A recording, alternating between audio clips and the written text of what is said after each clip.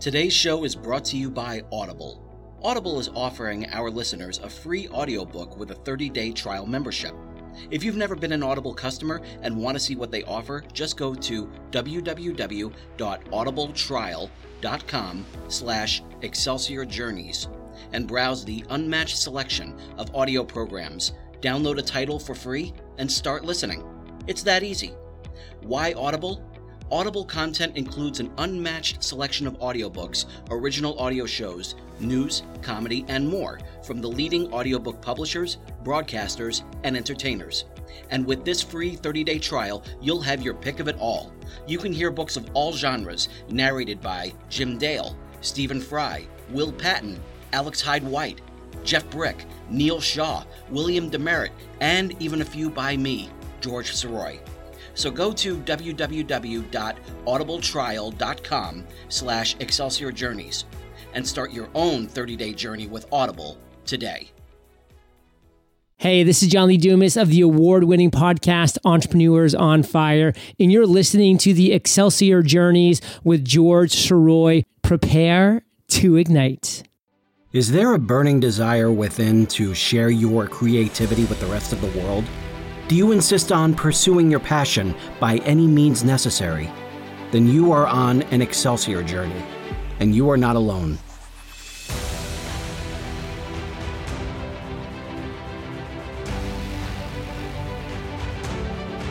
Welcome back to Excelsior Journeys. My name is George Soroy. Thank you so much for being here today, and I hope you're going to have as much fun as I will chatting with our new guest.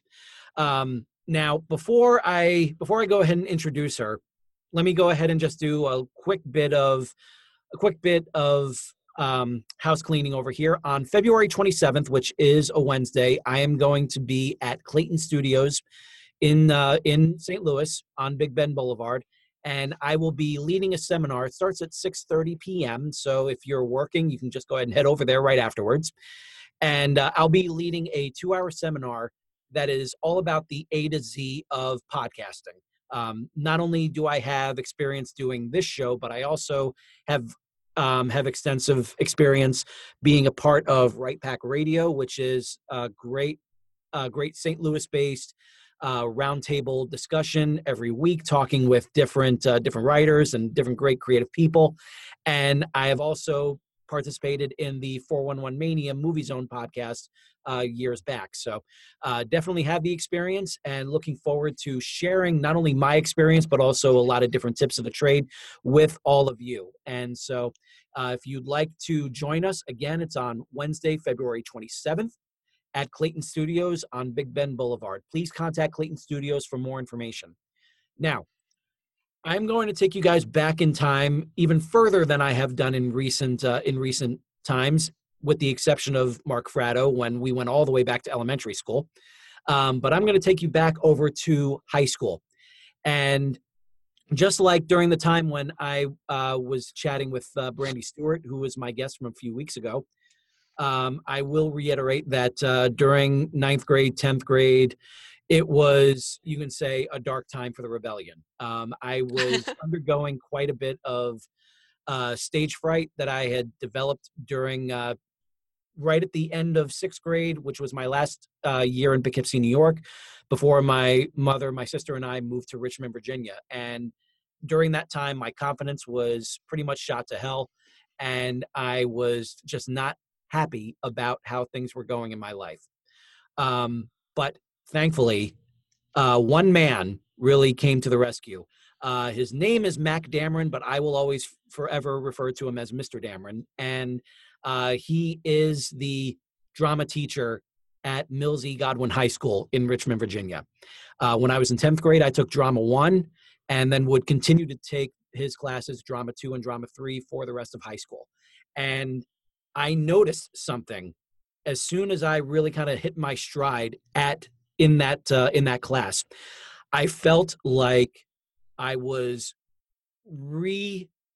realizing who I really was, who I was here to be. I have always considered myself since then as a storyteller in some way, shape, or form, either performing others or telling my own through my books, which you can get online, Excelsior, Ever Upward, and the 5-part serial From Parts Unknown. None of what I have done since high school would not have been possible if I had not gone through Mr. Dameron's drama class. And this, I can safely say that that's the same thing that I can say for every other student that he has had, especially during that 3-year period that I really got to know him and become friends with so many great people who are still friends today. And one of the great things about that class that I will always hold on to and will always be grateful to is that class basically allowed me to open up and have the confidence in myself to become who I am. And what it didn't have to be just on the stage. Now, granted, I did move on to Marymount Manhattan College. I took theater arts. I graduated with a degree in theater arts. I'm very proud of that. I've done some great productions on the stage at Marymount Manhattan College, but that would not have been possible if Mr. Dameron did not have the confidence in me to give me 3 roles during my senior year in the play Greater Tuna, with one of those roles being a lead, one of the 2 leads in that show. So I can definitely go on and on and on about how it's helped me, but I can also say that it helped everyone else in that class become who they are. Now, not everyone went on to the stage and stayed on the stage. There are people that have been able to tap into their creative juices in other ways, whether it's music, whether it's television, whether it's film, whether it's becoming a filmmaker. And in the case of my guest here today, becoming an artist. And I am so thrilled to have a very old friend from that time. She and I go back over 25 years. So I'm not, I'm not purposely dating ourselves, but at the same time, it just gotta, embrace that. But I will just give you a quick breakdown of what Elizabeth Meggs has been up to ever since she finished her time at Godwin High School. She went on to attend VCU, Virginia Commonwealth University, on a full scholarship. She graduated summa cum laude with a BFA in Communication Arts and Design. And she also got her master's degree with distinction in painting from Pratt Institute. Okay. She was inducted into the Visual Lunacy Society in 2004. She has gone on to become a graphic designer at Hearst Victoria Magazine. She's been a writer at the Los Angeles Daily News. She has been a faculty member at VCU, at Pratt Institute, at the New York College of Technology. She has gone on to have her work shown at Lincoln Center in Chelsea and Los Angeles. So many great things, so many wonderful things. And she even has her own writing out there, including Practice Makes Perfect, a graphic design student's guide to freelance.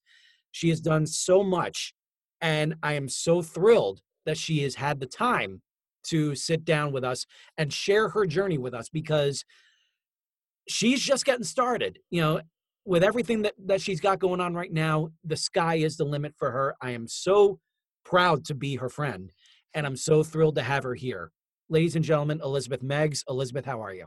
Hi, George. I'm so happy to be talking to you about way too our long. Excelsior journeys. Yes. Yes, we go back 300 years. No, I'm just kidding. Yeah. It kind of feels like that at times, but it was really just terrific, and you've been nothing but a gem to me, like, the whole time that we've known each other, and I always appreciated that. And now, now here we are, we have this moment. So I have to say you're sort of singing my praises right now, but I have to say I'm so proud of you for writing your books, Excelsior 1 and 2, and From Parts Unknown. And now you have more coming out soon, more in the works. It's very inspiring to me, just how hard you're working and all that you've done so far. So really exciting to hear that you've pursued so much and that you have the podcast too. Yay! Oh yeah. And this is going to be really interesting because what's great is that since you were a fellow student during that time in Mr. Dameron's class, you kind of got to see firsthand the very, very rough original sketches and writings and everything that would eventually become Excelsior. And I saw George Soroy in the raw material before you. Yes. Before I figured out what I was doing. Yeah. Because during that time, it's fun. Like during that time, I was doing what you can basically call reverse fan fiction. Because, normally with fan fiction, you're taking established characters and you're dropping them into new situations. What I was doing was taking new characters and dropping them into established situations. I was ripping off from everything that I had laid my eyes on. I was grabbing stuff from the Star Wars trilogy at the time. The 87 Masters of the Universe movie was a huge inspiration for me in its own interesting way. Just grabbing stuff from Transformers and all this great stuff and everything. I was going to say, did you watch Transformers and yes. Voltron and all of that? I did too, because I had an older brother. Oh yeah, I was a child of the '80s, so yeah, that was my jam. That was Transformers. Oh yeah, and I remember being 10 years old, seeing going to the Transformers the movie with my uncle and being somewhat traumatized by Optimus Prime dying. I wasn't the kid when he died. That was a big moment. It was when Optimus Prime died. I couldn't believe it. I was shocked. I was not the kid, contrary to popular belief, I was not the kid who hid in his room for 2 weeks after that happened, which is a true story. That's something that the writer Flynn Dille has spoken about before. I was not him. And I actually, I'm of the minority when I say that I would have loved to see Rodimus Prime actually continue to grow as the leader before Optimus Prime came in and basically gave him the Jay Leno treatment, and basically swiped the rug out from under him and saying like, okay, I'm back, I'm ready to take command now. You can go back to being Hot Rod and go hang out with the other Target Masters. Well, and I think on a bigger scale, like our childhood in the 1980s, I feel really lucky that we were born sort of just as the digital revolution was picking up. And so I had an analog childhood. I remember turning the knob on the television set and things like that. And so I think just to see the digital revolution happen, see all the wild innovations, get into kinetic media and cable television and music videos and video games, early video games, just wild. I think it was thrilling to grow up during that time. Oh, yeah. Yeah. Yeah. Do you know what today is? Today's February 7th. I just heard it's Charles Dickens' birthday. No kidding. That's amazing. That is amazing. Happy birthday, Charles. I know. Well, the reason I mention it is I found out recently that Washington Irving had a grumpy older brother named Ebenezer. Washington Irving, who wrote Sleepy Hollow and all of his great American literature. He had a real grumpy older brother named Ebenezer, and I read and found out that Charles Dickens had actually visited Washington Irving and Ebenezer Irving well ahead of writing A Christmas Carol. So awesome. Just a literary anecdote. The original Scrooge, perhaps, Ebenezer Irving. So the name Ebenezer Irving, I think, needs to make a comeback. I think so. If you have a son, consider Ebenezer. Well, I'm good with Scarlett right now with my daughter. We're not thinking getting her any siblings anytime soon. It was enough of a drama just to kind of get Scarlett to where she is right now. So anyway, so let's get back to you now. Let's back to Mr. Dameron and drama too.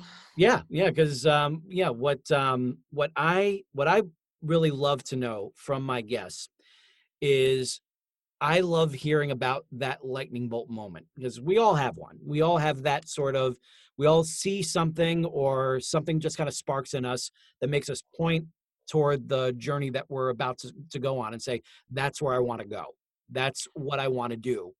And so what The I'm really curious about, lightning bolt moment yeah, where oh you're yeah. struck So by lightning. I'm curious to know what your lightning bolt moment was. for me, it was really, really it was seeing Star Wars. You know that Okay. if I had to pinpoint anything, it would be that, because I just became just a full, not only a full on fan, you know, like that kind of goes without saying, but just um, I felt like I became like a student of it. I wanted to learn so much about it, seeing like where George Lucas came up with this and the sort of impact that he had. You know, like I would love to have some, you know, a similar type of impact with my writing, and which Hmm. is a big reason why the first Excelsior is, you know, it you know, really holds tightly to the hero's journey template that Joseph Campbell came up with, and that's something that, you know, George Lucas was a student of Joseph Campbell, and so he was able to, you know, like work with Joseph and see, like, am I doing this right? Am I getting all of this right? And the fact that he was able to get so much of it right, that really kind of allowed me to just kind of tap into not only Joseph Campbell's writing, but also with all of the different people that were inspired by him. And, you know, when people say that, you know, the first Excelsior book is so cliched, like, well, of course, it's a template of the hero's journey. That's, you know, it's a cliche because it works. That's the way I look at it. And it's something that I always wanted to do, and I'm so glad that I had the opportunity to do that with that first Excelsior book. And now I get to, you know, now that Ever Upward is out, and I'm so proud of that one. I consider that one a better book than the first Excelsior. Now I can focus on Greater Glory to wrap up that trilogy and move on to other things. Well, I'm interested to hear, and we can talk more in a bit about criticism and how you handle criticism sometimes when it's harsh, or if someone says this is cliche. I think that's something every artist or creative person has to deal with if they keep working. So, Yeah. in terms of my lightning bolt moment, I don't know that there really was one lightning bolt moment for me. I always, as a child, grew up coloring and painting as a child, as most children do. Most children stop coloring at a certain point, which is really sad. And most people, when they're children, love to color, pull out the Crayolas. But I never really stopped. So the reason I never really stopped, was because I was fortunate to grow up with extremely encouraging and supportive parents. So my dad, Philip B. Meggs, and my mom, Libby Phillips Meggs, they met in art school. So lucky me to like art. I was surrounded by art making growing up. So I would say being creative, making art, it's always been an essential part of being alive. So it's Hmm. like eating lunch, sleeping, reading. Um, when I have spans of time when when I'm kept from working or making artwork, everything feels off. I feel terrible. So I have to do it. I'm happiest when I'm working on something creative. That's the best thing. My favorite part of being alive is when I'm really involved in the zone with creative work, whatever it may be. In terms of what made me take the big leap and quite seriously pursue painting, it would have to be a number of pretty challenging, sad, tragic experiences that I had in my early 20s. Hmm. So I had a part-time job in a building that was destroyed on September 11th. So Oh, experiencing yeah. September 11th, a friend of mine, actually, you and I were in high school with, Hmm. she was in the art club with me. She died that day, Alicia No, Burton. really? Yeah, and the building where I worked was destroyed. Everyone I worked with was alive, but I didn't know for about 24 hours if everyone I worked with was alive. I had a later shift that day.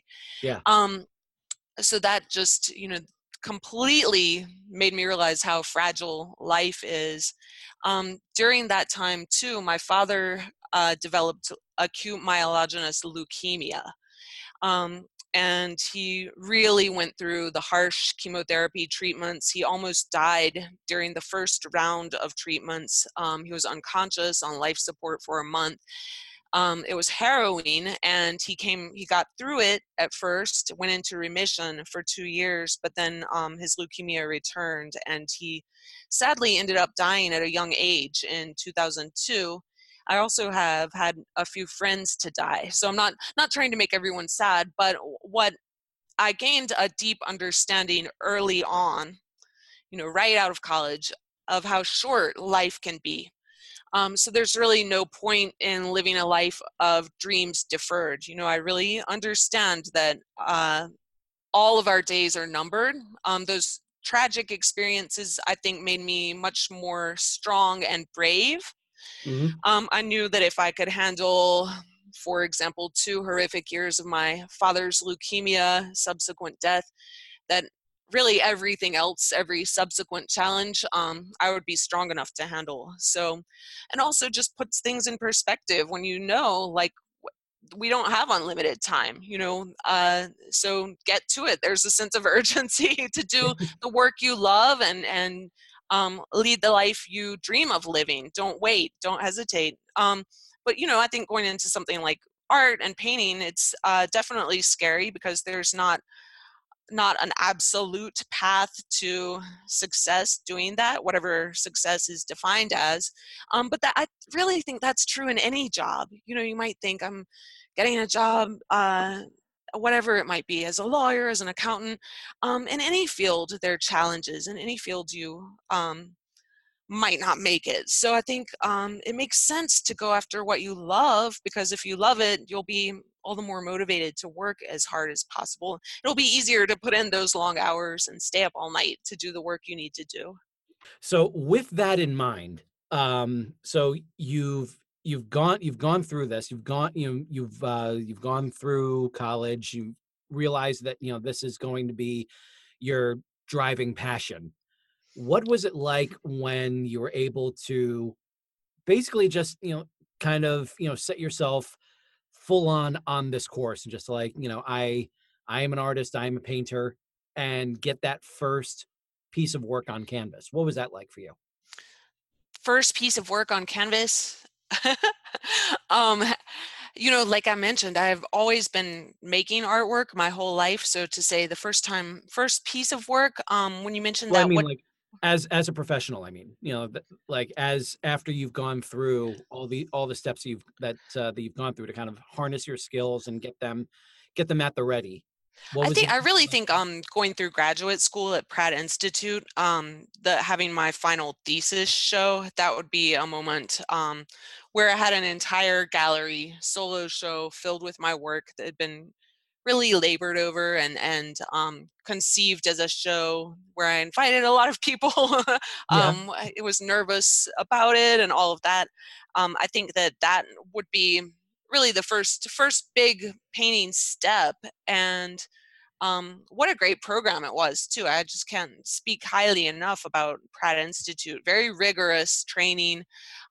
You're challenged on everything you do, so you really have to learn how to articulate your ideas and to stand up for yourself, and defend your work. Know why you're doing it, what you're doing, that sort of thing. So um, I think that program prepares people incredibly well for becoming a practicing artist.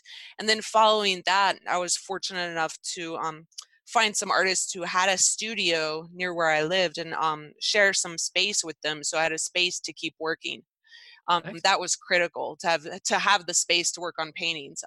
I do oil paintings, so I wouldn't really want to work on large oil paintings in my living space. So working in a studio where it doesn't matter if you get paint on the floor, where you have good ventilation, that sort of thing. Right. Um, just having the workspace to keep on going. And also the community of artists and curators I met in graduate school here in New York, that's been invaluable in terms of knowing people who ask me to participate in shows, sort of getting a foot in the door, connecting with the New York art world, that kind of thing.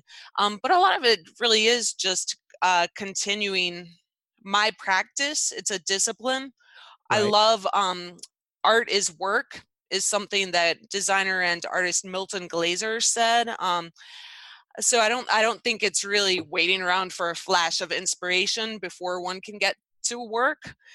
Working, and you know this from being a writer, working hard, that's the most important action. So just getting to work, like really working, being willing to pull the long hours and the late nights, sacrifice your weekends if you need to, Right. just tenacity, perseverance. And I know it might sound cliche to say, and you hear it a lot, but perseverance, discipline, all of those things really count for a lot. One thing that's pretty sad is a lot of people who have great educations in creative fields like painting. The day they graduate is the day they stop working. So it's almost like if you can just keep working, keep on trucking, George, Yeah. keep on working. That's a huge part of it. And I think if you really love the work process itself, that's incredibly helpful.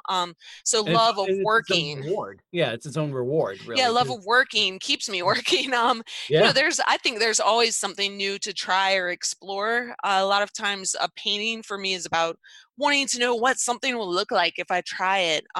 So my main love is not really about the finished product, but the work journey excel itself, like the Excelsior journey. It's yeah, exciting. yeah, exactly. Because I mean, really, just to kind of just kind of bring it all like home regarding the show, is that Excelsior Journeys, like it's called that because Excelsior itself means onward and upward to greater glory. That means you're in the Hmm. process of constantly making yourself better, and that's Right. really what all of my guests have had.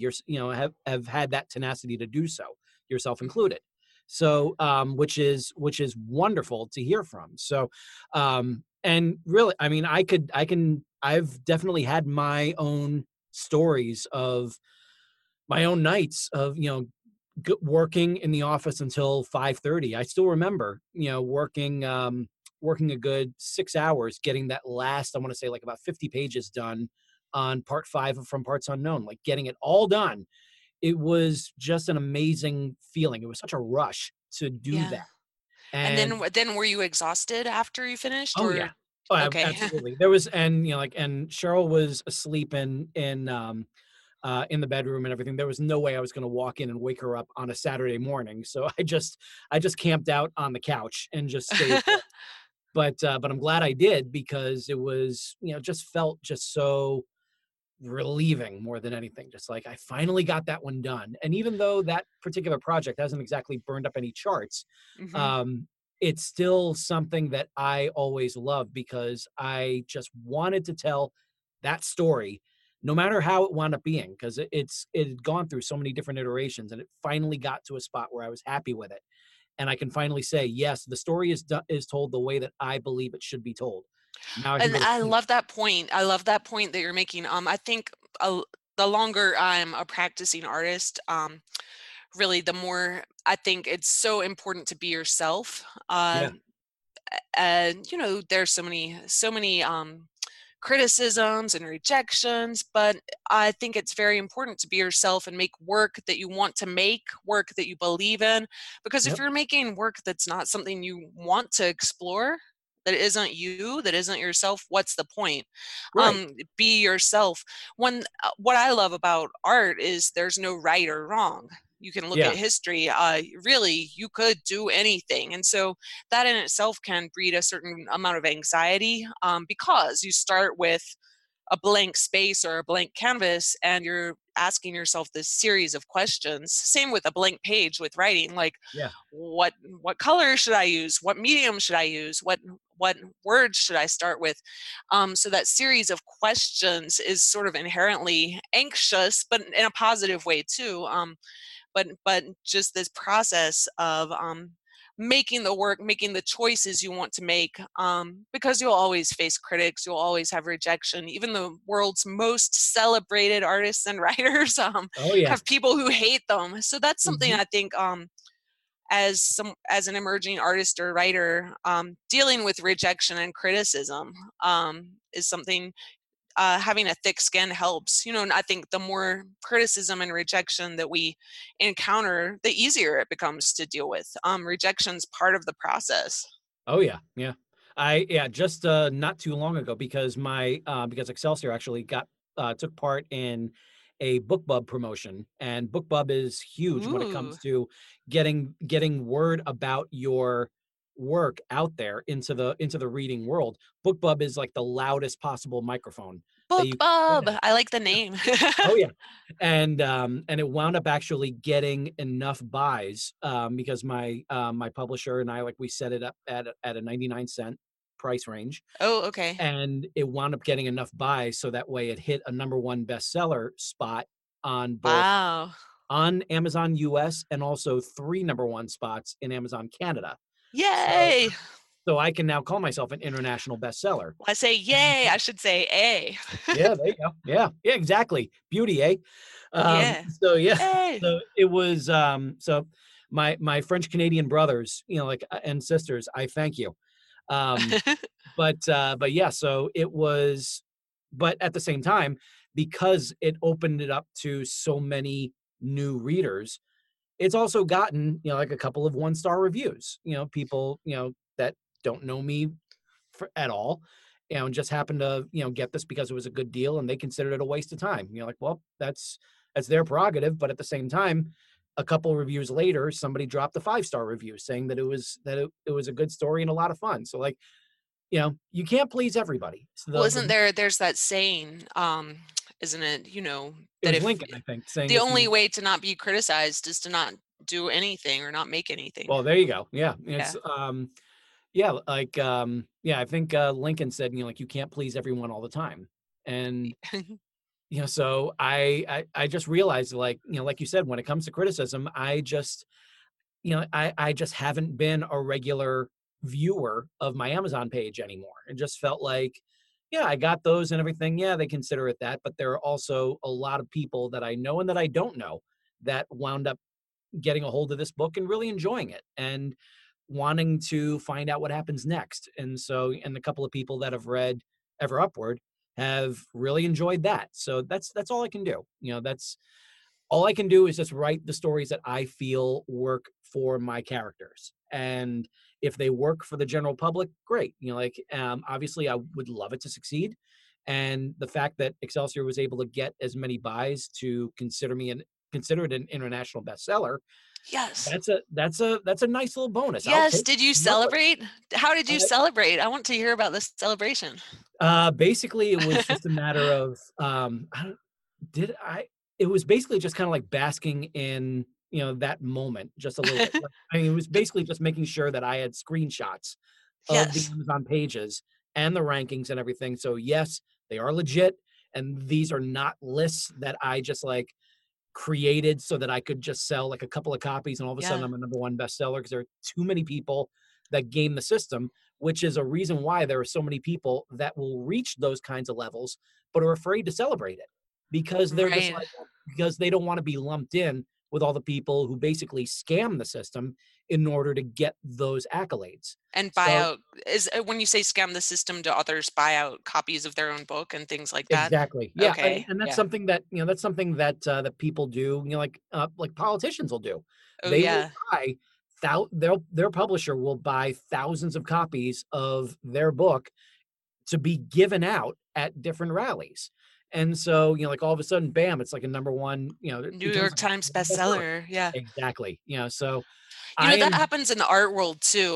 yeah, Sometimes I think gallerists will bid an artist they represent's work up at auction and that kind of thing. So I think that's everywhere, but yeah. I that's make, I make no apologies for hitting those marks, because even though, like, I was trying to get, like, a USA Today, best-selling list, and it didn't make enough for that, at least it made enough so that I can say that, like, Amazon lists do count for something. oh And yeah. so because of that, I can say international bestseller and call myself an international best-selling author. And I can call myself that till the International day I man die. of mystery. Well, not quite, because, I don't have the teeth for that, but, although I may have the glasses, but, yeah, don't have the crushed velvet suit either. So, Oh, so I think you need one. I think crushed velvet coming you think so? next. Oh, Well, it just I think might. you're good If to. if I can finish, although actually I did wear one at, I did wear a velvet, jacket at PennCon for last year's lip sync contest. Myself and two of my friends, we lip sync Love Shack by the B-52. So I got to beat Fred Schneider and just had a blast. We wound up winning. So that it's a fun little story. But anyway, to get back to you. So so when you say you had your first your thesis, that that gallery that finished up your time at Pratt Institute, was there like a set story that went with each of the paintings that, like if you saw them all, they kind of created one thing, or was it all just like, this is, this style, and this is this style, and this is this style? Like, how did you do it? It certainly was a cohesive group of paintings. Really, I began a formal exploration of color and form at that point, and I've been continuing that exploration for a decade. The work in the thesis show, it was all non-representational, in that I'm not making paintings that have verbally representational content, like this is a landscape or this is a portrait of Burt Reynolds on red velvet. Right. My work deals with invented form. So this idea of having a cohesive exploration that's in depth would be what I was dealing with at that point. And I think really exploring form in this way, artists haven't been pursuing it for that long. It's really only been accepted for a little over a century. So to me, there's still a lot to explore in this. So when I talk about exploring color and form, one analogy that I think is great for people to hear if they haven't really looked at many paintings, or they might see a painting that looks abstract or doesn't have recognizable content, and they say, I don't know what it means, I don't get it. This looks like a painting of a triangle. A great analogy is to make an analogy to music. And Kandinsky wrote about this, like 100 years ago, roughly, where basically if you think of music that doesn't have verbal lyrics, so maybe an instrumental piece like classical or jazz music, right, that doesn't have verbal content, that musician is exploring rhythm, tones, sounds, composition, feelings, emotions, what have you. It can really be about anything, but it doesn't explicitly have verbal content and lyrics. Whereas, and that would relate to paintings that deal with exploring color and form. Some of the words are even the same between music and a painting, like tone, composition, things, rhythm, visual rhythm, you can have that. And so a painting that has verbal content, like a landscape or a painting of someone, painting of Burt Reynolds, a painting of George Soroy, that you could relate to music that has very explicitly stated verbal content. So if you think of a song that has lyrics, what would be a song that has lyrics that comes to mind to you that everyone would know? I would throw out Coldplay's Viva La Vida. Oh, okay. I'm not super familiar with that. The one, I Used to Rule the World. Oh, okay.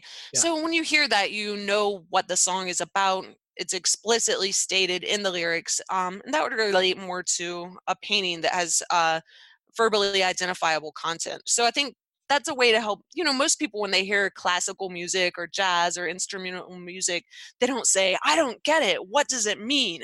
Right. We're more used to hearing instrumental music, but paintings are really similar in a lot of ways. So, yeah. This kind of non-representational exploration of color and form, invented form. I work in a really intuitive way. I start out with drawing in my sketchbook, drawing and drawing and drawing until my sketches feel right. And then I do a lot of color studies. I paint, typically start painting, thinking about what kind of ground or background I want to paint. So it might be a gradient that goes from magenta to green, or maybe yellow to gray. And then I get really inspired by the color that I see, and start drawing in response to that. And I make very refined, careful studies and drawings. and keep refining and refining, and then end up creating a painting that relates to those studies. So Mhm. I'm not someone who just goes in and like slapdash, gestural, kind of Yeah. explosion on the canvas. I absolutely do like the process of sketching and planning and creating studies. It's just the way I like to work right now. So I'm open to other kinds of working. My undergraduate degree was in illustration, and I love figure drawing. Mhm. We actually in undergrad had this rigorous anatomical study, excuse me, rigorous anatomical drawing where we went to the cadaver lab at MCV, and Oh, the wow. medical students were showing us how ligaments work. We were studying the skeleton, the organs, everything. So I Oh, have to admit, some students were quite squeamish when they saw that. But um, once you have that kind of rigorous training in anatomy, your figure drawings, your figures, you know what's happening under people's skin. So your right. drawing doesn't just look like a sack of flesh. It looks like a, a living being that has muscles and tension to how the limbs move, and organs that are making things happen inside. So I'm really open to getting back to figuration, getting back to verbal or literal content. Something last fall that I got into for fun was Inktober, which is sort Mhm. of like the NaNoWriMo for writers in a Oh, yeah, way. yeah. Yeah, Inktober, it's just you do an ink drawing, post it online every day in the month of October. And That's I awesome. just did it for fun. I just did it for Yeah. fun because I love drawing. But I got into doing really intuitive ink drawings in my sketchbook. Sometimes I would only have 10 minutes to do it. Mhm. But I really fell in love with drawing all over again. And so, I've spent this decade doing non-representational work that's a serious exploration of color and form. And I'm Mhm. feeling like that might be the first phase of my artistic development, but have a feeling that there are going to be some big changes soon, hopefully. So I'm open to experimenting a lot. But I do think it's been valuable to have this serious exploration of color and form for a decade. I think that's a great thing to have done, to really have taken it very seriously for 10 years of painting and showing. Um, so I wouldn't say I have a style at this point, because I'm concerned with making work that is stylistically timeless. Yeah. So I think a lot of times you'll see, when you look at art through history, you'll see art that immediately looks like the trends of the era in which it was made, or looks dated. So you can see something and say, oh, that looks so Rococo because of all the swirling decorative flourishes and the way everyone's dressed in the painting. So that's something I think about a lot. Like, how do you make a painting that is stylistically timeless? And Mhm. I read that the great logo designer Paul Rand was Mhm. thinking about that. So the idea that if you want a logo that you design to be functional over a long period of time, he felt that a trademark should be reduced to elementary shapes that are universal, visually unique, but also stylistically timeless. So this Hmm. idea that elemental forms, so basic shapes, universal forms, can help render work stylistically timeless. That he thought about that. That's something I think about too. For example, the Art Nouveau era. Mhm. For those of you who study art history and love artwork, Alphonse Mucha would be a great example of an Art Nouveau artist. What was really typical of that era, which was roughly 1890 to 1910, so sort of like 20 years around the turn of the century, um, one of the main stylistic elements of the Art Nouveau era was this curvilinear line that was applied to everything. So you see a lot of curvilinear, swirling, swooping Art Nouveau hair, or Mhm. floral vines, or that kind of thing. But this organic curvilinear line that sort of flows all over a composition, that identifies most work as being from the Art Nouveau era, or nowadays sort of mimicking that look, that stylistic sensibility. Um, so one thing, if you look at logos that were designed in that era, once you're keen to the stylistic main visual identifying characteristic that's stylistic for the Art Nouveau era, if you look at the GE logo or the Yeah. Coca-Cola logo, those were both designed in the Art Nouveau era. So they have that curvilinear line to them. And immediately they look like, hey, they're from the Art Nouveau era. So Coca-Cola's swirling logo, it screams Art Nouveau. So that is something to think about for visual artists. Like, how can you make your work not look too dated? How can it not seem stuck in your era? It's kind of hard to say, might be impossible to do, but it's something I contemplate. So what That's about with writing? I'm wow. sure that's something with writing too that That's you have to oh deal man, with. like I mean, Yeah. it's something that wow. I mean, just thinking of like the Coca-Cola logo and the GE logo, it's like, oh, you're right. They really are like from the same era. They were definitely kind of almost like fishing from the same pond in a sense, because they really are so similar. And it's one of those Mhm. things you don't really think about until you look at them together and just, kind of like hold up a Coke can right next to your microwave and just like, wow, And that's with writing too, it's like, I think writing got to be pretty wordy. When I think about like Charles Dickens or oh Harriet yeah. Beecher Stowe, some of Mhm. those writers were being paid by the word, Yeah. Oh and yeah. so it was getting really wordy. And then, I mean, and I'm no literary historian, but then writers came along like Ernest Hemingway, and they really sort of pared down the work and became a lot more Spartan. Sort Which of, is something I'm trying to like get into, like because I've realized that, with the books that I've written so far, it seemed like almost like each one was just getting bigger and bigger and bigger. And I don't want to do that, because I don't want to overwhelm my reader with what it is. I think that Excelsior was a perfectly good length. Just about I think it came out to like just over 75,000 words. wow, But the next one, Ever Upward, was about almost 110,000 words. whoa, Yeah, and the finished version of From Parts Unknown, when you take all 5 parts and put them together, came out to over 165,000 words. whoa, And yeah, and the big reason why I did that, why I broke it up into 5 parts, was because I didn't want to overwhelm the reader. Because yeah. I'd gotten to I because it started out as a 232-page book that I self-published through iUniverse in 2002, way back during the time before self-publishing really became a Well, thing. I want to ask you about that, why you made the decision Yeah. to do that.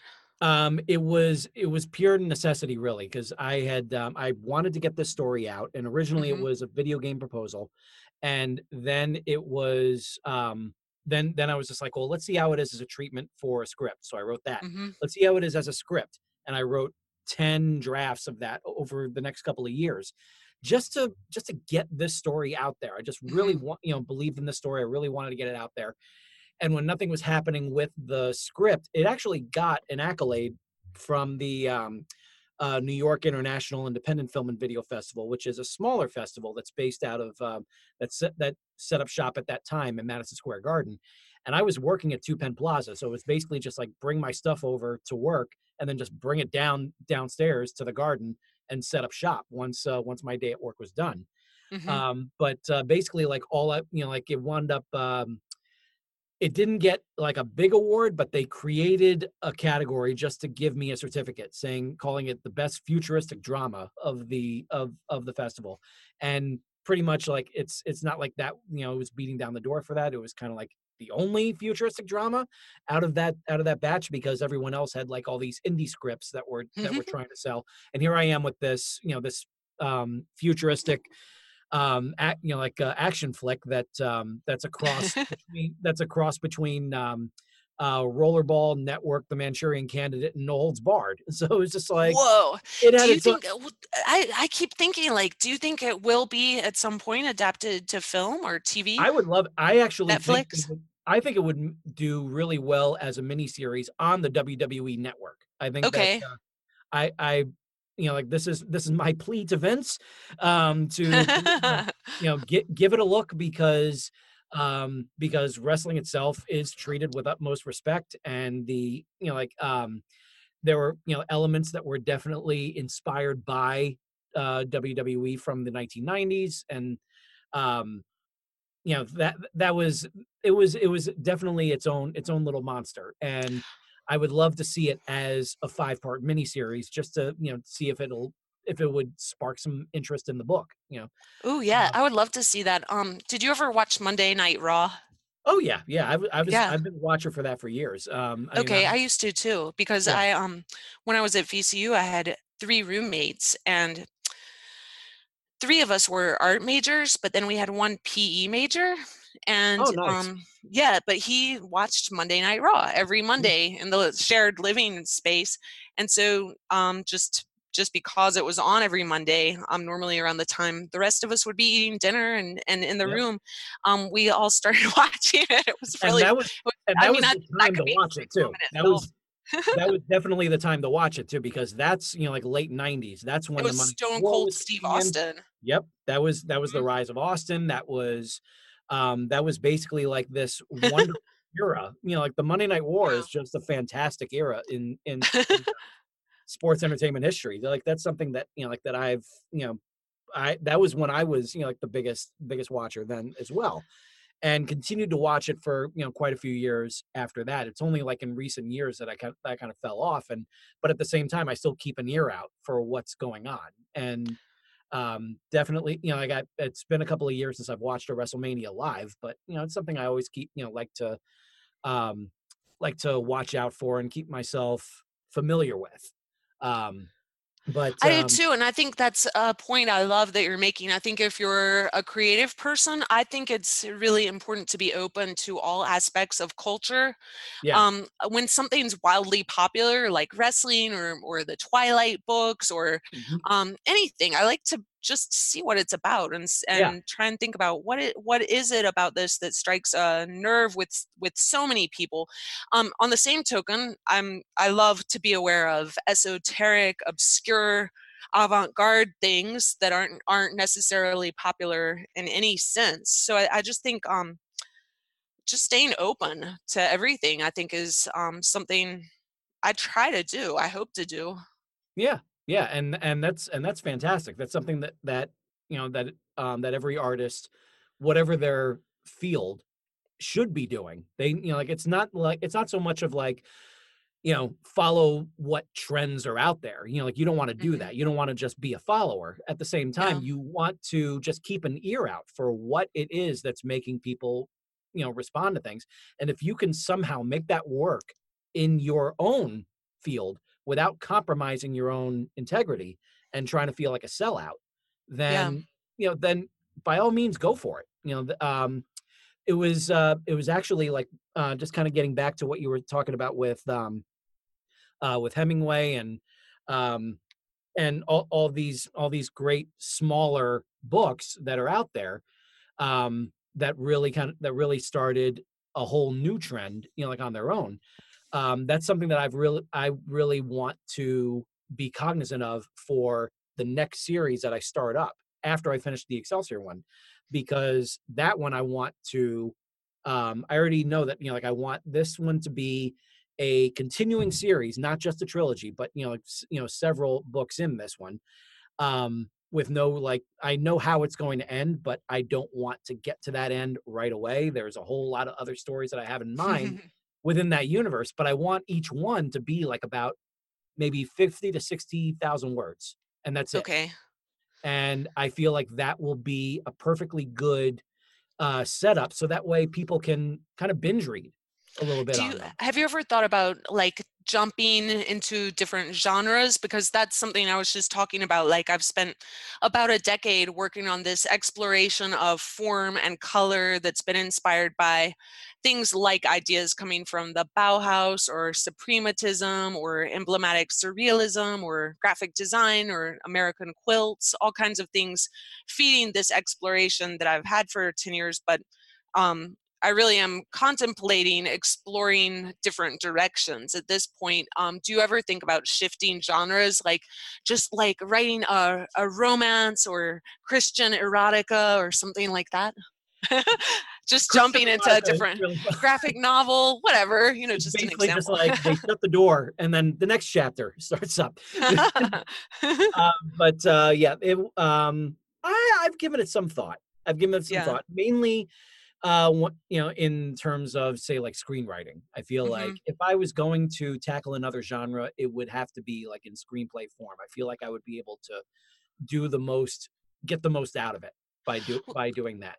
Now, I think you and I have something in common. You told me you're thinking about a children's book, and I also Oh that's yeah. something that I actually completed a children's book that I wrote and illustrated, and it was inspired by the artist Paul Klee, and I got a literary agent for it, and that's where I am right now. So Oh, I need to fantastic. get on the phone and see what's happening with that.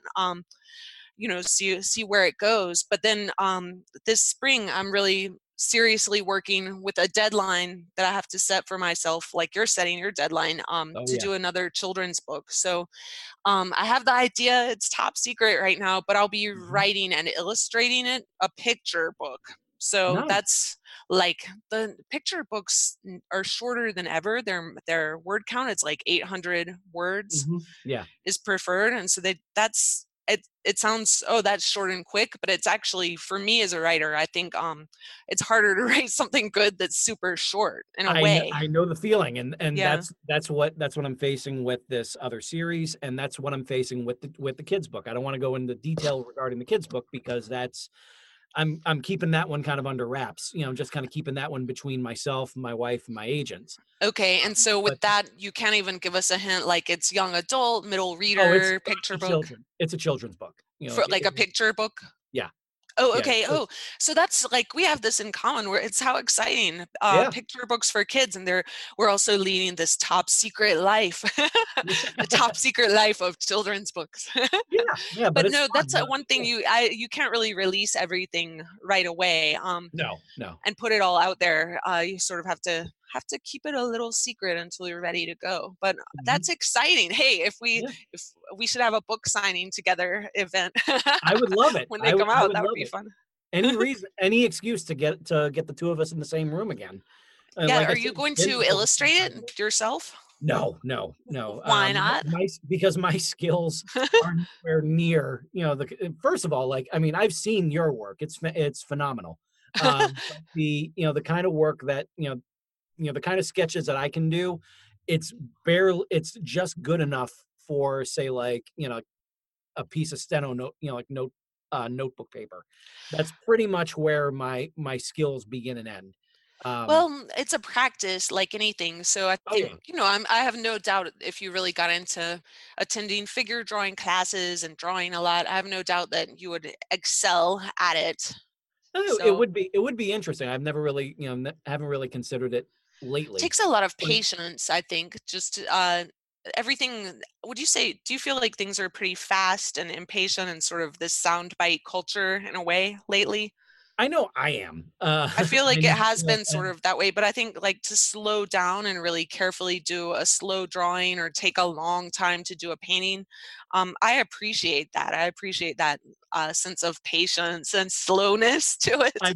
I've noticed I've definitely noticed that sort of mentality is coming back Yeah. because, I feel like we kind of hit the wall when it came to, well, the ceiling when it came to digital stuff. It's just like you Hmm. really can't go any further than something that doesn't exist, that's in a cloud, that's not tangible. One of the things that's going on right now that I've taken notice of is that one thing that's selling a lot these days is USB turntables. So it's like, Oh, actually, yeah, it's like, and vinyl. Like vinyl's yeah. made a comeback, and Analog. yeah, and yeah, people just kind of realize it's like, hey, wait a second, like maybe let's give this a try. Let's blow the dust off of this field, this medium, and see what happens. Like I wouldn't be shocked if 8-track, like finds its way back in some way. Although, you know, granted, it's one of those things where it's just like um just like the line in Armageddon. Max wants you to bring back 8-track tapes. I don't know how that's gonna happen. uh so um so one, like with all of that, with that sort of um with your means of, like, trying all these different styles, all these different techniques and everything, um has there been a particular one that really kind of stood out for you? Is this like almost, I don't want to say like you've conquered it, but at least like it's something that you feel like the most comfortable working in? A certain technique or style? Yeah. Really what I've been exploring for the past decade, this commitment to exploring color and form. I use a lot of geometric form in my paintings.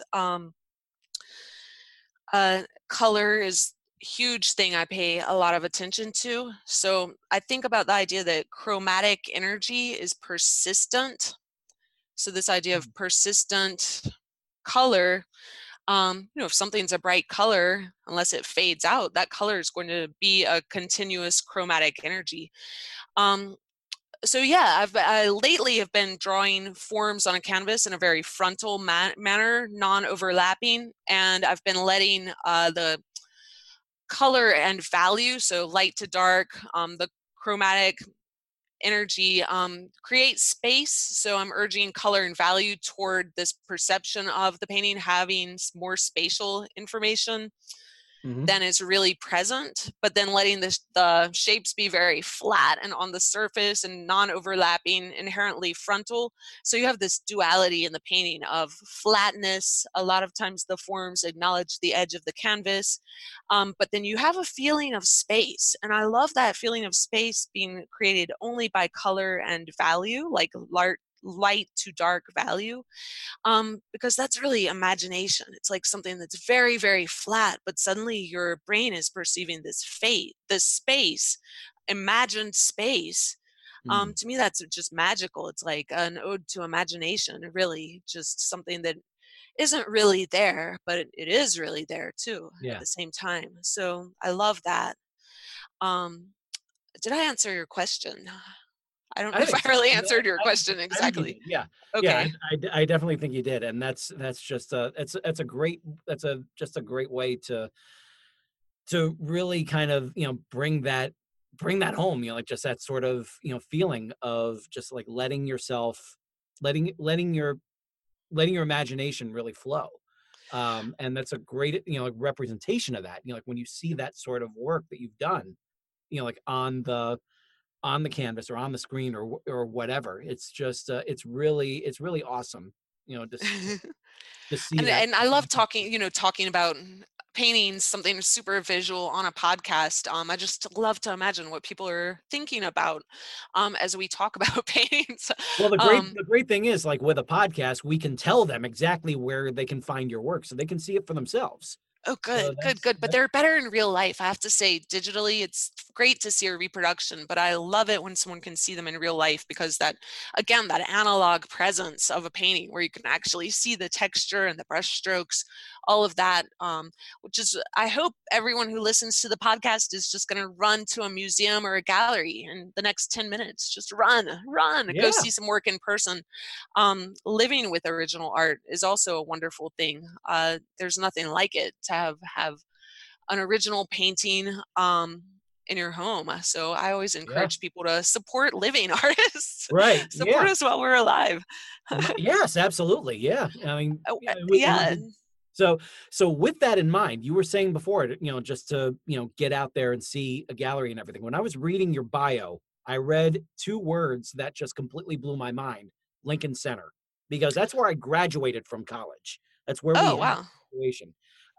And so just being there and, and having experienced Lincoln Center and its majesty, because it really is a really majestic area right at this little spot, like right in New York City. You can just see, like, I mean, just dripping with culture, it's like this cultural magnet energy being exuded. Right. Like, and having seen like two operas, like over there, like going what did you see? I saw, I took this wonderful class called Exploring the Performing Arts when I was both a sophomore and a senior in college. They let me take it twice. And the first time that I took it, and I love sharing this story.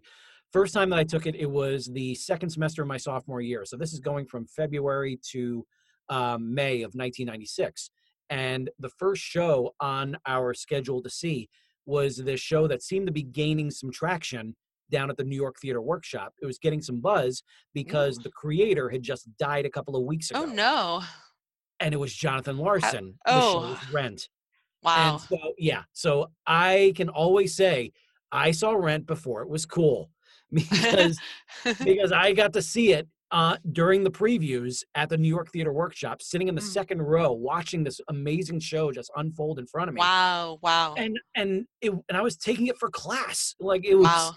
yeah, like it was an amazing feeling. And they made sure to add an opera to that. So we saw Romeo and Juliet at the Okay. Metropolitan Opera House.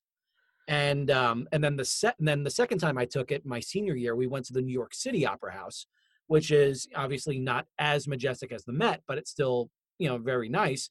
And they have instead of having the lyrics right in front of you, like right, like on the seat that's right in front of you on this little LED screen, what the New York City Opera House has is the lyrics on a screen right above the stage.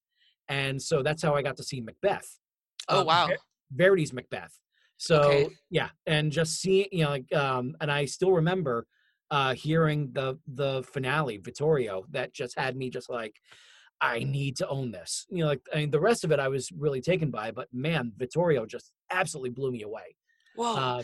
But yeah, so One time I saw an opera of Lost Highway, the David Lynch film. oh, cool, They made an opera out of it. So my cousin and I interesting. went to see it. It was amazing. I'm envisioning an opera version of Excelsior Journey right Yeah, now. that would be That would be nice. amazing. We'll Um, start with the film first, and then we'll work our way up, to becoming that sort of cultural touchstone. Yeah, but That, I do think it's so important for creative people to have a lot of great input. So going to oh yeah, operas, reading a lot of books, going to mhm, galleries and shows, yeah, really anything that you can take in, even if it's Monday Night Raw. yeah. So Hey, just Monday Night Raw taking helps me in, out a lot, yeah. so yeah. So emphasizing that. Well, Lincoln Center, let me tell you about that. I've Yes. volunteered as an artist for the Sing for Hope, New York City Sing for Hope Public Pianos program. Hmm. And so I came up with an idea for a piano. It needed to be family friendly. It was going to be a piano that was placed in outdoors in Manhattan. Oh wow. And so I designed a piano that I named Octavia Upright, and basically flat geometric forms and bright colors, but I let the piano keys be the teeth on a mouth, and then I painted eyes and a nose. So it really was this friendly, playful piano that kids could enjoy, sort of like something you might see on Pee Wee Herman, something Oh like that, nice. Pee Yeah. Wee's Playhouse. Hmm. Um, and then it was placed outdoors in Manhattan in Hudson River Park in Chelsea Wow. for 2 weeks, which was great fun. And so I actually got musician friends to come and play in public. One night, a musician friend named William Wade, who was this brilliant pianist, came, and he brought some of his Broadway singer friends. They were all singing in the park as the sun set. It was just magical. And then at the end of all of that, all of the pianos were brought to Josie Robertson Plaza at Lincoln Center. So it was, you can imagine, it was 88 pianos out in the plaza at Lincoln Center, Oh and wow.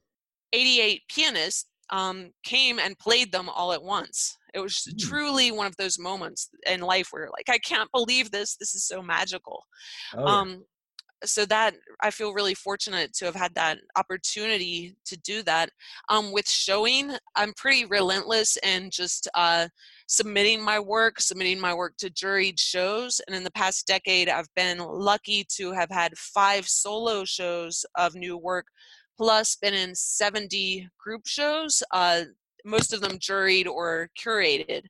Mm. So I've been working hard, but those numbers really also reflect regularly getting plenty of rejection. So it's like for every 100 or 10,000 things that works out, Yeah. I mean, for every one thing that works out, I'll have 100 rejections, for example. So it's just plugging away, keeping at it, Yeah. persisting. Which is Um, what so many people need to remember to do mhm, with their own art. Like it's mhm, there's the other side of me, which is also voice acting. And right. with that, there are these, pay to play websites like voices.com or voice123.com. Mm-hmm. And basically, like, you pay a monthly fee in order to get access to all these different things, that all these different people that are asking for auditions for all these smaller projects. Mm-hmm. And you have to keep plugging away, because you're likely going to get like about 30 or so like rejections before you get one, before you get one job.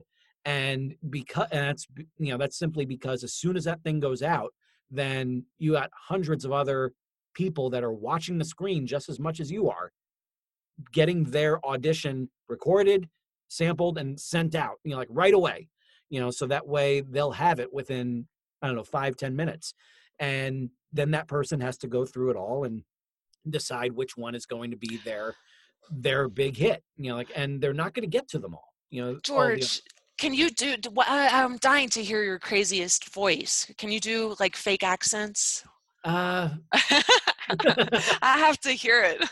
Oh boy. I'm putting you on the spot. Apparently you are. Yeah. I want to hear your funniest voice or wildest voiceover voice. Oh man. Well, really just there's so many different ways that I've been going about, like kind of honing my style, and that's another reason why I want to redo Excelsior, because I felt like I had kind of like gone a little. It hadn't quite gotten the hang of what I really wanted to do when it came to voiceover. So, but at the same,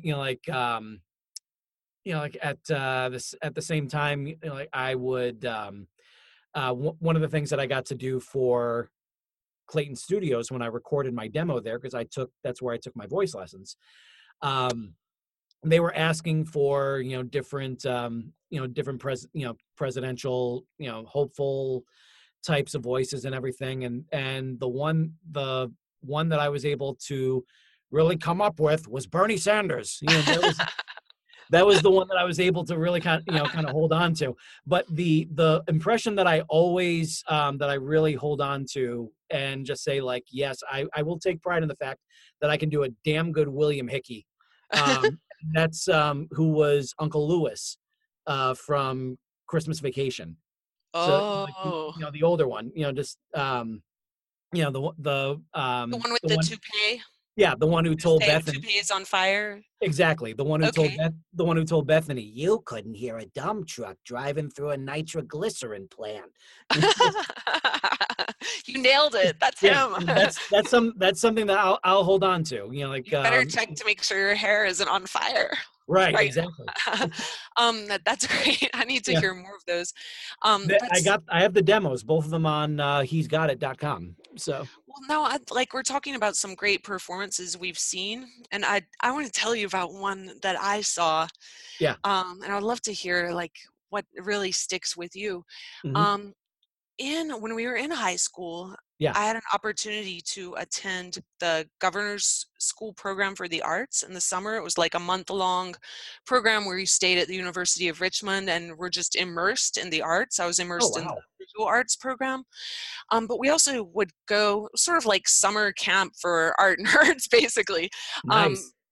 But we got to go to a lot of performances, and the one that really just stuck with me, and this would be, 1994, I think. We went to Belle Isle, which is an island on the James River in Richmond, Virginia. I know you know Belle Isle. But it's this island in the middle of the river, and you walk over a pedestrian bridge, and it was summer. I think it was August. So August in Richmond, it's a southern city. You can imagine the trees were dark green. And by the way, in the summer down south, a lot of times you get a thunderstorm in late afternoons and evenings, sometimes every day in the summer. So Belle Isle has this big white tent as the stage. And people bring chairs or blankets to sit on, and we were there. And the performer was Dave Brubeck and his band. Oh, wow. and Dave Brubeck, jazz master, piano great, he was wearing a white tuxedo, and all the guys in his band had on white tuxedos, and you had this he had a big white grand piano that he was playing, and the tent is this big white tent, so you can imagine this scene. It was kind of getting to be evening, the sky was pink, the trees were dark green. Belle Isle is near a train track too, I should add, and they were playing, so a lot of their jazz favorites, just playing along, Take Five, things like that. Mm-hmm. But then suddenly a train goes by, and these jazz masters start playing to the sound of the train. Oh, that's cool. And it just blew my mind. But then we start to get thunder and lightning too. It wasn't raining yet. Yeah. And these guys, they just start reacting to the thunder. You hear thunder and they play along to that. Lightning flashes and they like make sounds that go with that. And I really felt like I'm never going to see artwork this amazing again, this in the moment. These musicians who are truly masters of their craft. They've been playing for decades and decades and are just so natural and intuitive and so in the moment, just reacting to the world, that being present, being in the present moment, just mind-blowing. So that's a performance I would say sticks with me in a big way. A friend of mine was talking about how a lot of times people spend time ruminating about the past or anticipating the future. So we have all this ruminating and all this worrying. But sometimes the best place to be is just in the moment, just in the present moment. Yeah, absolutely. And I think that happens when you're in a painting or when you're in the story you're writing, you're right there in that moment in the work. Yeah, really, because you have to come up with whatever is, like you may have like a completed picture in mind. You may have a great, the perfect ending for your book, like in mind. Mm-hmm. But you have to get there first. Because you're going to find out that journey is going to have a lot more twists and turns than you originally thought. And I always say that I've said this in different speaking engagements that I've done. Because people always, people ask, like what changed from the original ideas that you had with your writing. And I always go back to one specific scene, because I always pictured from high school on, when I was, first come up with the character Excelsior, I always pictured this grandiose moment where he finally gets his armor and he's slowly putting it on. And it's almost like it's actually kind of inspired by the shots in Heavy Metal when Tarna is putting on her uniform and getting ready for battle right during the whole last segment there. All these these sweeping shots and everything, and even almost like the Jerry Goldsmith score from Star Trek: The Motion Picture, just very very much like a huge moment to really kind of drink in. And in the finished book, that moment is Matthew in a bathroom putting on the armor with this fuzzy toilet seat cover, like on there. And it's just like, it's so, like not even, I don't even want to call it basic. It's just so like, but like the way that was a reason why I did it. Because I didn't want it to be like this big grandiose moment. It just melodramatic and grandiose. It fit perfectly to have it happen in this bathroom with that fuzzy toilet seat cover, and like just putting it on. Personal and and having that moment where he like looks at himself in the mirror with the helmet on, and he says, "I am Excelsior," and then takes the helmet off and just says, "I am Excelsior." It's so poignant, George. Yeah. It's really poignant. Yeah. But speaking of amazing moments, for me, it was just like in 2006, Cheryl and I got to take another trip over to Lincoln Center, and that was because there was a concert that John Williams was conducting. Oh, wow. And it was a combination of his music and the music in Act One, the music of Bernard Herrmann. Mm-hmm. And so the whole segment with for Bernard Herrmann was hosted by Martin Scorsese. So Wow. he's coming out and he's telling stories about all these different moments in Bernard Herrmann's history, and then getting to the last part where he was talking about working with him on Taxi Driver, Wow. and how Bernard Herrmann had these 3 notes right at the very end when Travis is looking at himself in the rearview mirror, before he goes off on his shift, and those 3 notes didn't sound right to Martin, and so he brought it up to Bernard, and Bernard simply said right before he left at the end of the day, he said, "Play it backwards," and then he went home and died. Like it was, yeah. So you have to you have to do what he says right then. There you're not gonna just say like, well, he's not here for it. But he did it. He played it backwards, and for him that moment worked. And then the second half of the concert was hosted by Steven Spielberg. And Wow. yeah, it was an amazing moment. Oh, I And love Steven Spielberg.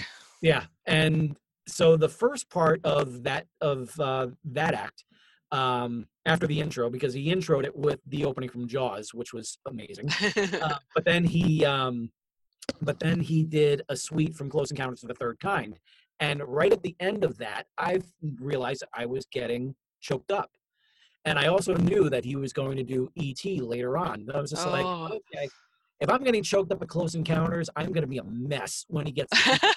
And sure enough, not only did he do ET, but he had a screen going on playing out the final 15 minutes of ET Oh, wow.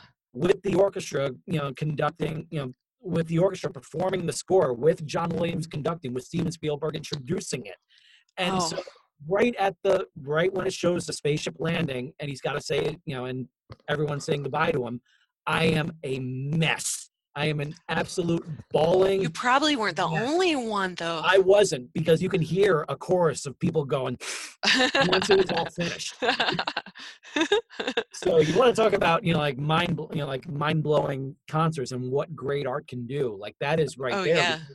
When you were talking about how music can do all these different things, like when it's an instrumental piece of like classical music or whatever, when Williams was doing E.T., normally he has a projector on to kind of show what's going on, so that way he can kind of keep pace with the scene, with the music.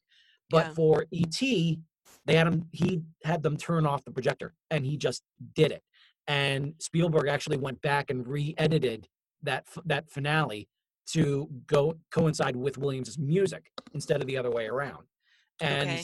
so it wound up being no coincidence that was what got Williams his 4th Oscar. So Oh. yeah, so that's one of those things where just like where the art itself can inspire others to do other things. And so so hearing what you did like over at Lincoln Center, like that's so amazing. The fact that you were able to share that area, with those kinds of legends.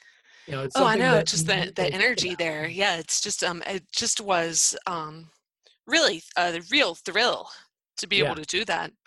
And I made so many nice friends. The pianists who came to play, the other piano artists, just was a joy to participate in that. I think collaborative projects are a great thing for artists and writers to get into, because sometimes just working alone in the studio or at your desk can be too isolating. So I Yeah. love collaboration. I've had a chance to collaborate a number of times, collaborate actually on the work itself. So I got to do a collaborative artist book project with artists in Copenhagen, Mexico City, Berlin, London, New York, and Rio de Janeiro. Um, Wow. it was writing and photography, and we were each covering markets around the world. And so I covered the Brooklyn flea market, took a lot of photos and wrote about it. But also collaboration, I think, with group shows. So recently, I just finished, and I think I told you how busy it's been, just finished having a big group show over at Pratt Institute of paintings with 2 artists, Robert Costello and Andy Jemison. Mm-hmm. We co-curated the show, and we're just excited to do it. They're friends of mine, but I also went through graduate school with them. And so I've known them about a decade, and it just was a joy to do a collaboration on a big group show of paintings. We had more than 30 paintings in the show, and great. Pratt Institute gave us, or allowed us, use of 2 large galleries on campus. So that was a thrill too. So I think what's nice about writing or doing paintings is that we can do the work on our own. So in other words, we can wake up any day and do work. Nothing can stop you from writing a few paragraphs in the morning before you go to work, or me sketching, whatever. But then there's so many ways that once it's out there, you can collaborate and connect with people and get into that. So just the practice, developing your practice, getting connected to other people, I think is a big part of it. You're great about connecting with people, doing things like the podcast, social media, things like that. Oh, thank you. And I hope to keep on doing that. So, so with that in mind, would that be something that you would say would be a tip to aspiring artists that are trying to kind of like follow in your footsteps? Oh yeah, I think absolutely. Consider collaboration. Oh, and I love when you ask me about like aspiring artists, young artists. Favorite question of the day. Yeah, I think being open-minded, collaborating, connecting with people.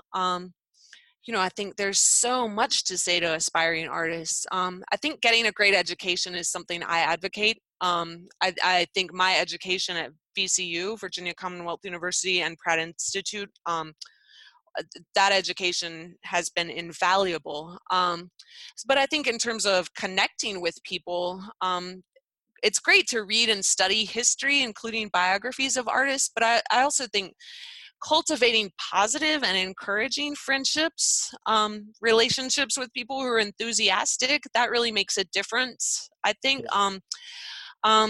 it's, if you look at history, it's rare to find a history maker who is incredibly cynical and lacking in enthusiasm. So even if the work is cynical, most history makers still have this fundamental enthusiasm about doing their work, sort of excitedly pouring their energy into it. There's a helpful tip from Milton Glaser. I mentioned him earlier in that he mentioned that art is work. Another thing I want to mention that he said, or he wrote, and by the way, everyone knows Milton Glaser. He designed the I Love New York t-shirt or design. He's known for designing all kinds of things that you've seen. He wrote an essay called 10 Things I Have Learned. And in that essay, he talks about how some people are toxic and should be avoided. So he really basically says, pay attention to the effect other people have upon yourself or upon you. So it's, I think, important for young people to pay attention to, for example, if a friend is constantly negative, constantly putting down your enthusiasms, putting down your dreams, or if you feel drained all the time after you hang around that person, it's worth considering if it's like a toxic relationship. On the other hand, it can work the other way. If you always feel energized or motivated or excited after being around someone or working with them, that's the opposite. It's a really positive, encouraging relationship. So yeah, collaboration, connecting with other artists, building a support system, that all would be really, really critical for young artists. In addition to, of course, focusing on developing one's work. Right. I think developing one's work is really the most important thing. And I think developing one's work rather than fixating on commercialism or selling, because a lot of times work that's commercially popular is not what is intellectually groundbreaking or maybe innovative or experimental. And it's also not timeless. Because it could just be a trend. Trends come and go, and like if you're just doing something just because it's good for that particular period of time, then it's only going to stay in that particular period of time. It's not going to Absolutely. flourish. Yeah. Yeah. And it could convolute a young artist's development if he or she's making work with this real strong concern about commercial success. Right. Or worrying about like how many followers on social media you have or how many likes your work receives. Because I think it's important to keep in mind that a lot of innovators weren't popular when they were getting started or even understood at first. So I think being yourself, making work you want to make and believe in, exploring things you truly want to explore. I think it's helpful to know that there's not a right or wrong to art. I think that's what makes it wonderful and at the same measure terrifying. The possibilities are endless. Yeah. I see like people get into being jealous of friends' successes. I think jealousy is not a good way to spend your time and energy. I really think there's room for everyone. I think it's a lot more fun to feel excited and genuinely happy when a fellow artist has success or achieves recognition. And really, if you keep working, there will be room for you. So just this idea that there is room for everyone's work. And then I think realizing we don't have unlimited days. I said it earlier, all of our days are numbered. So, make work now, do it now. Absolutely. I also want to say, I think it's important for artists to not limit themselves to one artistic canon. So I keep mentioning, explore input from a lot of sources, explore beyond the art history books, take it all in, recharge your creative batteries with excellent input. And I think everyone gets down or unmotivated because we're on this path where we're working and say you have 3 months where you get continuous rejection from everything, like a rejection letter a day. It's hard not to feel down or unmotivated. I think first taking good care of oneself, it helps to acknowledge if you're really exhausted. Sometimes you do need a break or you need to just get more sleep or eat healthier food, drink more water. That kind of just basic taking care of oneself can be pretty fundamental. And then for young people, knowing, and it's, I have to remind myself of this too, knowing that we really have the power within us to direct our emotional response to things toward more positive thinking. So, sometimes it can be a choice to really like ruminate in negativity or the antithesis is true that being happy can be a choice. So, but I'm saying all of this, but I think a really critical thing for young people and everyone is to try to maintain a sense of humor, especially about oneself. Absolutely. Yeah. That's terrific. That's such, great advice. And it's something that I really hope that all of my listeners really kind of take to heart, like when it comes to everything that they're working on. Now, And not speaking take of, oneself too seriously, like yes, avoid conceit. yeah. So where can our listeners find you? Well, right now I'm sitting at a chair in Brooklyn, but I'm just Well, sort of there's cutting that. up. No, on Twitter and Instagram, I have two handles. One is at Elizabeth Meggs. That's ELIZABETHMEGGS. Also at Meggs Paintings, which is at MEGGSPAINTINGS. Mhm. And then my website is www.elizabethmeggs.com. And that's my name, ELIZABETHMEGGS.com. I'm getting ready to revamp my website. As you know, like the web presence is always a thing artists and writers have to think about and redo Oh, and yeah. rework. So I'm Yep. excited. I'm reworking the website. If they see it now, they'll see not my latest work, but if they come back in a couple of months or a month or so, they'll see brand spanking new stuff. Awesome. Yeah. That sounds fantastic. And all right, folks, I can't stress just how inspired, like I've been just talking with Elizabeth, and I really, really hope that all of you are just as much. This has been just a terrific conversation, that I've had with an old friend, and I hope that she is now your new friend. I hope so too. And I've had a wonderful time talking to you. Who would have known? You know, we're in drama class together with our wonderful teacher, Mr. Dameron, whom we both love and really give a lot of credit to. And who would have thought all these years later that we would be talking about your books, my paintings? It's so exciting. It really is. It really is an Excelsior journey. So onward and upward. for all of us, yes. And so I can't thank you enough for being on the show. I can't thank all of you listeners enough for taking the time to listen to this show, to previous shows, and hopefully to future shows, because we got a whole lot more people that are on this ever increasing queue of people that want to be a part of this show, want to be a guest on it, want to share their journey with all of you. So I really hope you're all listening. I thank you all for listening to this episode. And for Elizabeth Meggs, this is George Sirois saying to all of you, ever upward. And we'll see you next week.